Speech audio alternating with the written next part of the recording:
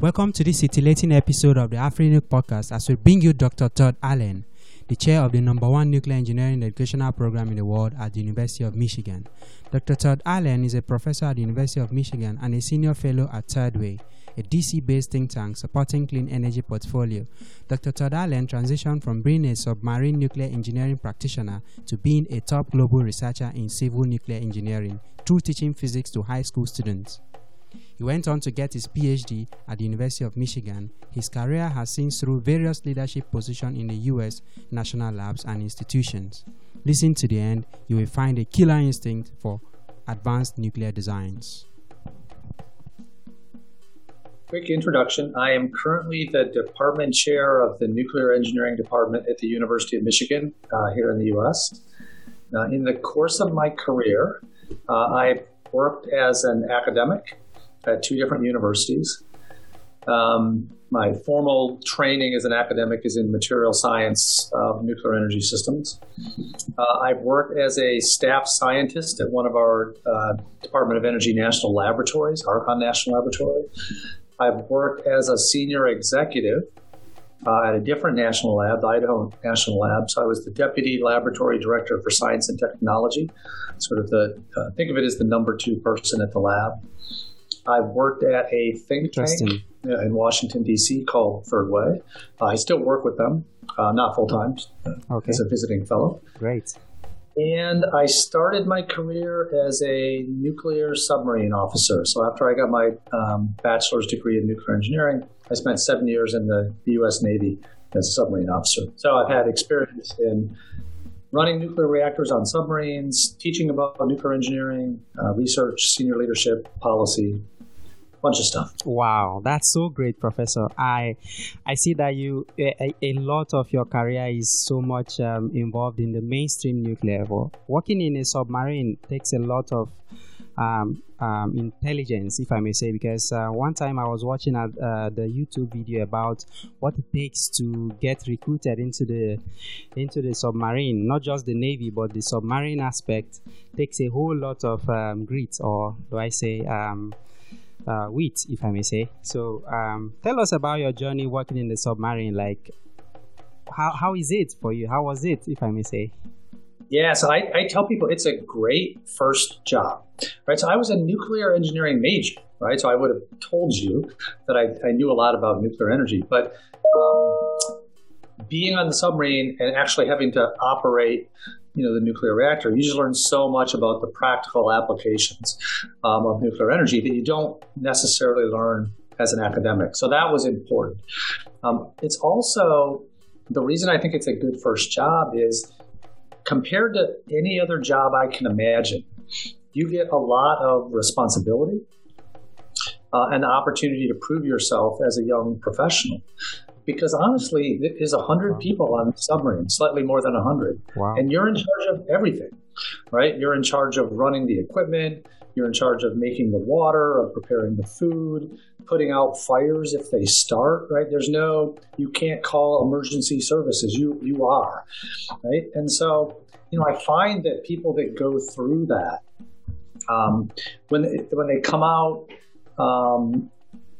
and people are looking to recruit them, it's easy to get a lot of good job opportunities because people recognize that if you have succeeded in that world, it's challenged you, and you're probably very self-directed. You take care of yourself, you take responsibility for things. And so, some people decide they want to stay in the Navy for a whole career, others don't. But even if you don't, I think as a first job, I can't imagine anything else that would put you on a pathway to a successful career. Now, that said, you have to live on a submarine, right? It's very crowded. Yeah. You're away from your family for long periods of time. Yeah. You don't get to see the sun for weeks at a time. So it's a challenging environment, but I'm glad I did it. Wow, that's quite interesting. When I look at or imagine how the life in the submarine is, like you are living under sea for some time, and the kind of engineering systems that makes the environment so conducive or at least livable is quite amazing, if I may say. So I would say it's a very great honor for me to be in touch with a former submarine nuclear engineer. So that's very, very do I say interesting to know. if I may delve into another aspect, I would like to know how you transitioned somehow, even though you say it was very easy for you to get a job when you came out of the submarine environment or the Navy environment. It was quite easy for you to get into the mainstream nuclear engineering. So, but I believe there were some little nuances, if I may say, to the working environment, although the discipline has been instilled already. But how were you able to deal with the civilian aspects, if I may say, when you came out? Yeah, that's a good question. So to a certain extent, I lucked out. So when I left the Navy, and the Navy is a little bit complicated. So I was full-time Navy for 7 years. Yeah, you said that. And then when I left, I stayed in part-time Navy for another 17. So there was a portion of my career where I had a civilian job and a part-time Navy job. But my last job, when I was full-time Navy, they sent me to the United States Naval Academy, which is an officer training school in our state of Maryland. And they asked me to teach physics. And so during those 2 years, I decided that I was going to leave full-time Navy, and I was going to go back to school to get my doctorate degree. Yeah. And so partly the time teaching at the Naval Academy sort of showed me, right, that teaching as a potential profession was possible. And so I think it helped me decide that my first thing that I would do after I left the full-time Navy was go back to school. And then I got my PhD. And so, of course, once you get your doctorate degree, that's a research degree. Yeah. And then my first job after getting the degree was at one of the national laboratories as a research scientist. So cool. I transitioned through getting a PhD and sort of becoming a professional researcher. But by coincidence, the Navy gave me a teaching opportunity that helped me see that future. That's quite interesting. Thank you so much, Professor. When I was doing my research before coming to have this chat with you, not just because of this recent research for this session, but I've previously known that University of Michigan is the number one nuclear engineering program in the world, because I believe that US is the number one in the world in nuclear engineering. So being number one in US means it's top in the world as well. So can you tell us the journey of how this came through? Although I believe that you did not start from Michigan, but you are now the chair of the nuclear engineering program. So some of our audience may want to know how this became and what makes it so special and why is it the top? And I also read recently from your side that you have some kind of arrangement, if I may say, that addresses some kind of structural racism in nuclear energy. I don't really know what that means, but coming from the developing world here, we don't deal with such kind of issues, but I believe it is a major issue from where you are coming from. So please, can you just run us through briefly about the story of the nuclear engineering program at University of Michigan, where you are the chair? Yep, sure. And I should say that I got my PhD at Michigan too. So I was here as a student. Yeah, I was here as a student. Then I left for almost 25 years, and then came back as the chair a few years ago. Yeah. So the University of Michigan started in the 1950s. Is one of the first U.S. Nuclear engineering programs. Built one of the first nuclear reactors on campus. And so it started very much as, in the 1950s in the United States, nuclear technology was very new, and people were trying to learn about the technology. And so the department started up as part of a broader campus-wide program to understand the technology. So there were people in the law school that were thinking about the legal aspects of this new technology, and people in the medical school who were looking at medical applications. Yeah. So our department over the years has grown significantly. So now we have the largest number of faculty of any department in the U.S. And if you look at us, we break down into sort of four major technical themes. Yeah. So we have people that do fission reactor design. Yeah. We have people that do plasmas and fusion reactors. We have people that do radiation detection systems and associated with that safeguards and non-proliferation studies. And then we've got material science. So we, I think, are, compared to any other department in the country or world, are very broad and also very deep. A lot of expertise. Yeah, that's a very big spectrum of coverage, if I may say. So this makes it very, do I say, possible for anybody that has interest in almost all the wide spectrum of aspects of nuclear engineering to find a niche or to find a welcoming hand when considering University of Michigan, especially from this part of the world. So that's quite interesting to know. I've also read about your contributions in Third Way, which is one of the think tanks you work in. And I kind of wonder, like, at one of those times, you had to go to the parliament to defend the position of nuclear. And coming from the developing world, where we don't even have it, let alone defending it, I wonder, like, what are the key takeaways? I read part of it, but what would you want to highlight to the whole world, especially to Africa, where we don't have any reactor running, as the main point that should be considered, or the parliaments, because they are the ones between the technology and the public. So what should they know, or what should they kind of implement or be more proactive about when it comes to nuclear, not just nuclear, but also advanced nuclear designs? Yeah, that's a great question. So I think there's a number of reasons why people or countries will consider nuclear energy. One, it's zero carbon, right? So in the current atmosphere where people are worried about climate change and trying to minimize the negative effects of fossil fuels, nuclear energy is zero carbon, and it's a very high density energy source, right? So you get a lot of energy from a small amount of physical infrastructure. So that's its benefit. I think one thing that's important about the current time we're in, if I go back half a century and we were building the first nuclear plants, the incentive across the world was to build them as large as possible. Right, gigawatt size. Yeah. And that only makes sense in certain contexts, right? You need a big enough grid and enough power to do that. So it's a limited use of the technology. The reason I'm excited about advanced nuclear technology is you now have people looking at varying sizes that might make sense in different markets. They're looking at different business applications. So maybe you would use a reactor for heat, for industry, as opposed to electricity. Maybe instead of throwing away heat from a plant that's used to make electricity, you figure out a way to use it for industrial heat, or couple it with storage, which then couples with wind and solar and takes advantage of the best aspects of all those technologies. Right? So I think there's this driver to zero carbon that brings a lot of people into the discussion about nuclear.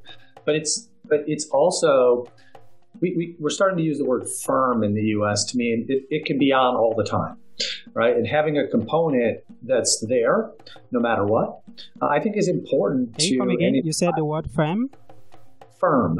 Okay. Yeah, we used to use the term base load, but now a firm is becoming more in use in the U.S. But it means it's there whenever you need it. Okay. Right? And therefore, it partners with wind and solar in a nice way if you're looking at a zero carbon system. Okay. So that's like a high capacity factor, like it's always on, yeah. Exactly. Yep. Well, it has always had that kind of feature, among most energy source.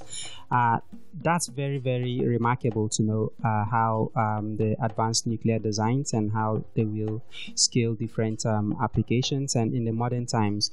That's kind of makes me think about some big industry players. Like in the US, the people like Bill Gates, they're already fronting for advanced nuclear designs and how to bring innovation to this interesting and remarkable aspect of technology that brings solution to our energy needs. So I also begin to think about the African context and think about the big business people who could also give a try or give a kind of analog action in terms of getting these technologies to support their business for a start. I remember when we were on the ONDEC fellowship and I gave the question about the niche we should be considering for advanced nuclear deployment in Africa, and the Dr. Leslie quite rightly answered that we should kind of consider some businesses that might need these reactors to power their industry or to power their machines. So this brings me to the question, like, what kind of applications or kind of designs do you think would be more suitable for an environment where you don't have these things existing before, but you want to bring this new design, and like a company like Dangote, who is the richest man in Africa currently, might want to have it in one of his plants to power his machines. So what do you think, and what is the future of advanced nuclear in this regard, especially in Africa, if you may say? Yeah, that's a really interesting question. It's one of the reasons why I'm excited about advanced nuclear, because you have so many different possible sizes or energy outputs and how you use them, that you can start thinking of them being more tailored to industrial applications, right? And I think there's this potential for companies to be the drivers. And so the analog I like to use is back in the early 19th century, when we were just understanding electricity. Right? We had companies like Westinghouse in the U.S. who wanted to make electricity. Right? They were figuring out how to do this and how to deliver it to people. At the same time, they started developing products that use electricity, things you'd want in your home. Right? So they were thinking both about the production of the energy. Right? And so I think one of the things that advanced nuclear allows people to think about is, how do you do that? Right? So you could, if it's an industry that requires high temperature heat, for example, it's very inefficient to get high temperature heat to go from solar to electricity and back, right? So you might want to say, let's just use a reactor directly. Then if you're that industrial concern, you may have days where there's more power available from your reactor than you're using. So you can now have spin-off technologies. You might make an arrangement to share that with community grid. So that, people talk about advanced nuclear. A lot of times they talk about technology development, but I actually think the business case development and the possibilities are just as interesting. So you mentioned Bill Gates, right? And there was a big announcement in the U.S. this week that he's going to build the first demo of his plant in our state of Wyoming. And one of the novelties of his system is that he couples the reactor to a high temperature storage capability. So he can use the storage as a buffer, right? If we've got excess power, save it, and then use it later. And he announced that he's going to do it at a site in the U.S. that's got a coal plant that's closing down, right? So you see it's this transition to zero carbon, but also new business systems. That, to me, that's as exciting as the technology behind the reactors. That's interesting. That's quite amazing. And recently, there's this normal climate action and everything going on. Just a few days ago in Lagos State in Nigeria, the governor kind of inaugurated a high-powered climate team, kind of talking about the environment and how our energy use and general activities should be more concerned about how we affect the environment. So this brings me to the question of, what do you think about, because in this place, this part of the world, Africa, I'm not like trying to say that we cannot deploy advanced nuclear. It's very possible, but what is more easily adopted or deployable is the renewables, and it's really what is going on currently in the continent, especially in Nigeria. You have kind of distributed systems and off-grid systems supplied from the renewable energy resource. So I wonder if there is any way that these two energy resources can be combined to make a complementary solution to our energy needs, if you may say. Yeah, I absolutely think they can. And as an example, one of the types of advanced reactors people are talking about, we use the term microreactors, sort of megawatt size. I think these are very complementary to a renewable system. So first, they're all zero carbon. the microreactor could be on all the time. So that gives you some stability and reliability in your system. It's not too big, right? So the size of a microreactor is similar to the size of a reactor on a university campus, right? So as compared to a big traditional commercial reactor, the number of people involved, right, to get the power can be smaller, right? So I think the amount of training necessary to be ready to run these reactors will be simpler. Yeah. And so I think something will actually make sense in these contexts, like the one you mentioned, where you're looking at a distributed system, where you want stability, you want zero carbon, you want to take advantage of your renewable resources, right? I mean, they're great. The fuel is free. You don't have to pay for something, right? But you're trying to build a system that gives you energy stability, because that's what allows you to grow economies and provide people power and for their homes and things. So I actually think there's a lot of possibility there where combining the advanced nuclear with renewables will make sense. Yeah. That said, I do think, there is some training required to learn how to do nuclear, but I do think that that's something that's possible. I think it's one of the places where the United States needs to be a better partner. We used to do this really well. If you go back to the 1960s and 70s, we partnered a lot with countries like Japan and Korea who had no nuclear. Yeah. Right. Lots of people would come to our country, we train them. I think we could be doing the same thing. Yes. Because a country that hosts nuclear needs technical people. They need people that understand radiation health. They need people that understand sort of legal and regulatory. Yeah. So there is some work to be ready, right? But I think it's possible to get there. Yeah. Well, we in some ways we have experienced a level of existential dystopia due to COVID-19. And a lot of things have changed. We now live in a new normal, as some people may say. Do you have any lesson, or any kind of prognosis about the future of nuclear energy, considering the new realities in which we live in? Although some things did not change, like our requirements or our needs for energy have not changed. And in some sense, our lifestyle have changed, but we need to adopt some kind of new ways of doing things. What do you think COVID-19 has kind of taught us or brought to us as a new way of doing things, and how this impacts the nuclear energy community, if you may say? Yes, I'd say a few things. I think that, one, just the fact that we're having this conversation today, the use of digital technologies to communicate with each other has made it a lot easier to bridge geographical distances. We used to have to send a delegation and travel. These conversations on Zoom and things, they're not perfect, right? I find it's sometimes harder to expand your professional network compared to meetings where you gather. But at the same time, we can have a lot of conversations that I think will allow us to bridge and meet new people and help with sort of the training and transition elements. Yeah. I do think, to your point about distributed systems, and I think this was true before COVID, there is a push towards more local control. Yeah. And wanting to sort of control your own energy destiny. And I think that some of the things that concepts in advanced reactors like microreactors fit into that story.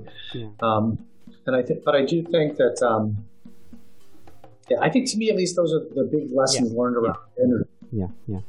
Anyway, thank you so much for the answers to those questions. I just want to bring you to some last few points that I want us to talk about. Sure. Being in the nuclear engineering field for a major part of your life, if I may say, and you must have learned a lot, and some things must have happened to you, and you developed some kind of gumption or ways of overcoming some peculiar challenges.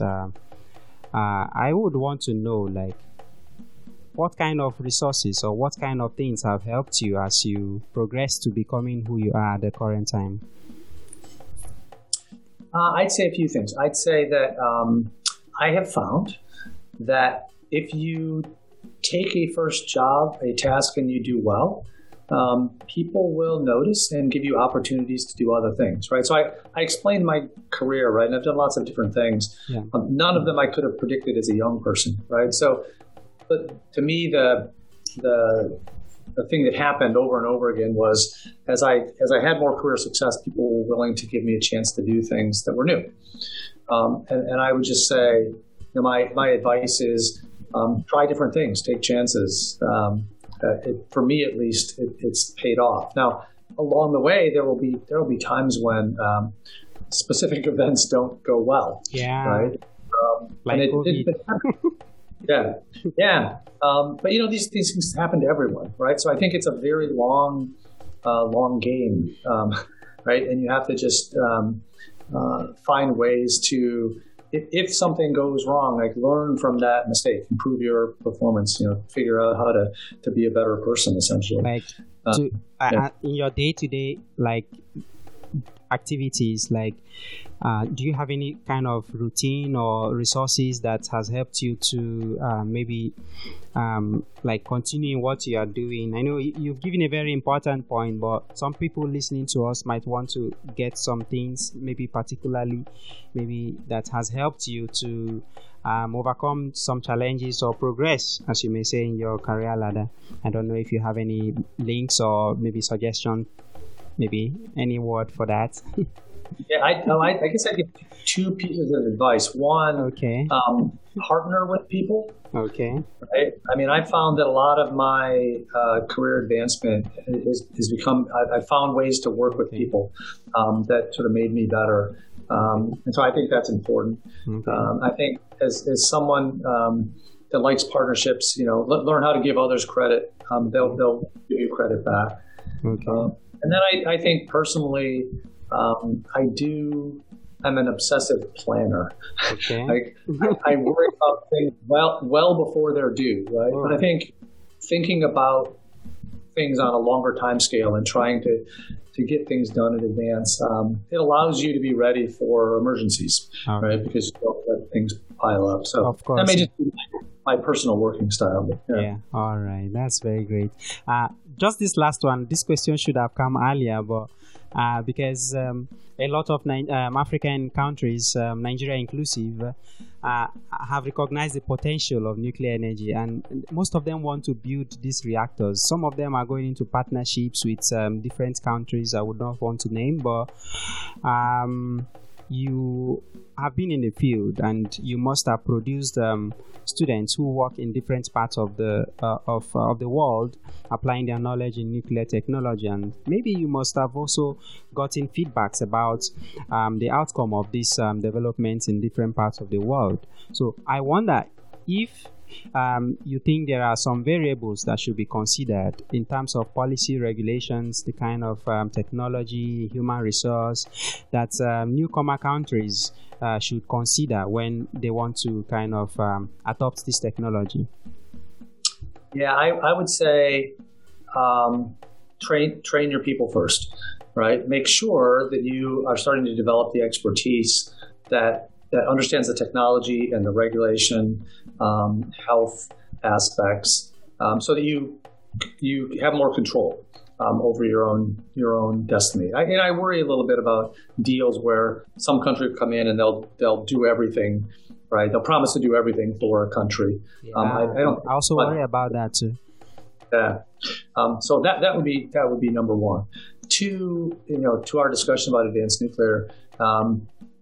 Understand where your needs are now, and plan around your own growth pathways, right? So, if a country, and I saw this happen in, I've seen this happen in countries where they'll get interested in nuclear and they'll be offered like a giant nuclear plant that's more than they need.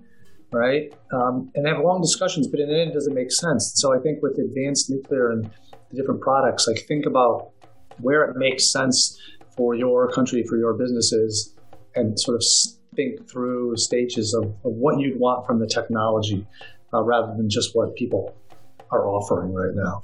That's great. It's quite like, you know, what you said is very, very important, because you don't know what those people who have offered to give you everything and also take all the shit, like it beats imagination, if I may say. Somehow some people just come and make bogus promises. I wonder, like, some holes might have been instilled or installed in some of those things that may not be visible. So training one's people, if I may say, one citizen, like any country that wants to embark on a nuclear project, there is no second to that. It's no brainer. You just have to do it if you want a sustainable nuclear program. So I quite agree with you on that. And looking at US, that has 20% of its electricity coming from nuclear. I wonder what the future is about it, considering that it's coming out with different advanced nuclear plants and some constructions are being delayed. I wonder, like, what lesson or what example are you showing to other parts of the world and your potential customers in the future, and how can we avoid such, if you have any words? Yeah, so I'd say a couple things. I mean, clearly we're at an inflection point in the U.S. where some of our older plants are getting to the end of their life. But I think what's nice is that we are creating advanced nuclear products that give us a potential for a different looking future. During this time period, the U.S. actually, we slowed down a lot. And so we lost skill in building very large reactor projects. And to a certain extent, we're sort of reimagining our future now. So to me, the lessons learned are you need to have sort of a consistent approach to development. Approach to development. Yeah. Right. You can lose your skill set, right, if you don't exercise it. Yeah. And that's one of the reasons that I like the smaller reactors, is because you potentially build more of them. You get good. You learn by doing. You improve performance in a way that you might not be able to with the very large plants. The other mistake I think we made in the U.S. was we custom designed almost every big plant in the early years. Unlike France, which built multiple copies of the same one and learned a lot from it. We weren't great about learning from doing in our first generation deployments. Okay. That's very interesting. Professor, I sincerely appreciate the time with you.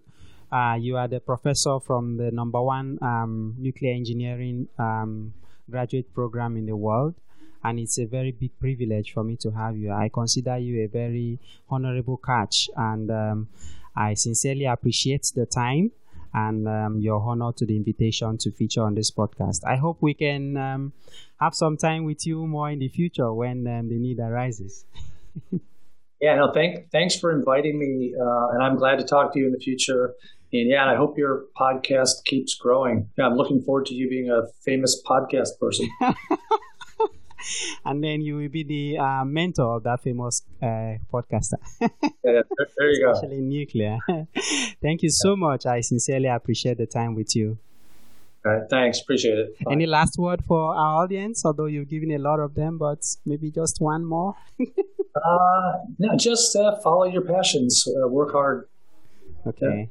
Yeah. All right. Thank you very much, Professor Todd. Sincerely appreciate. Thank you. Have a good day.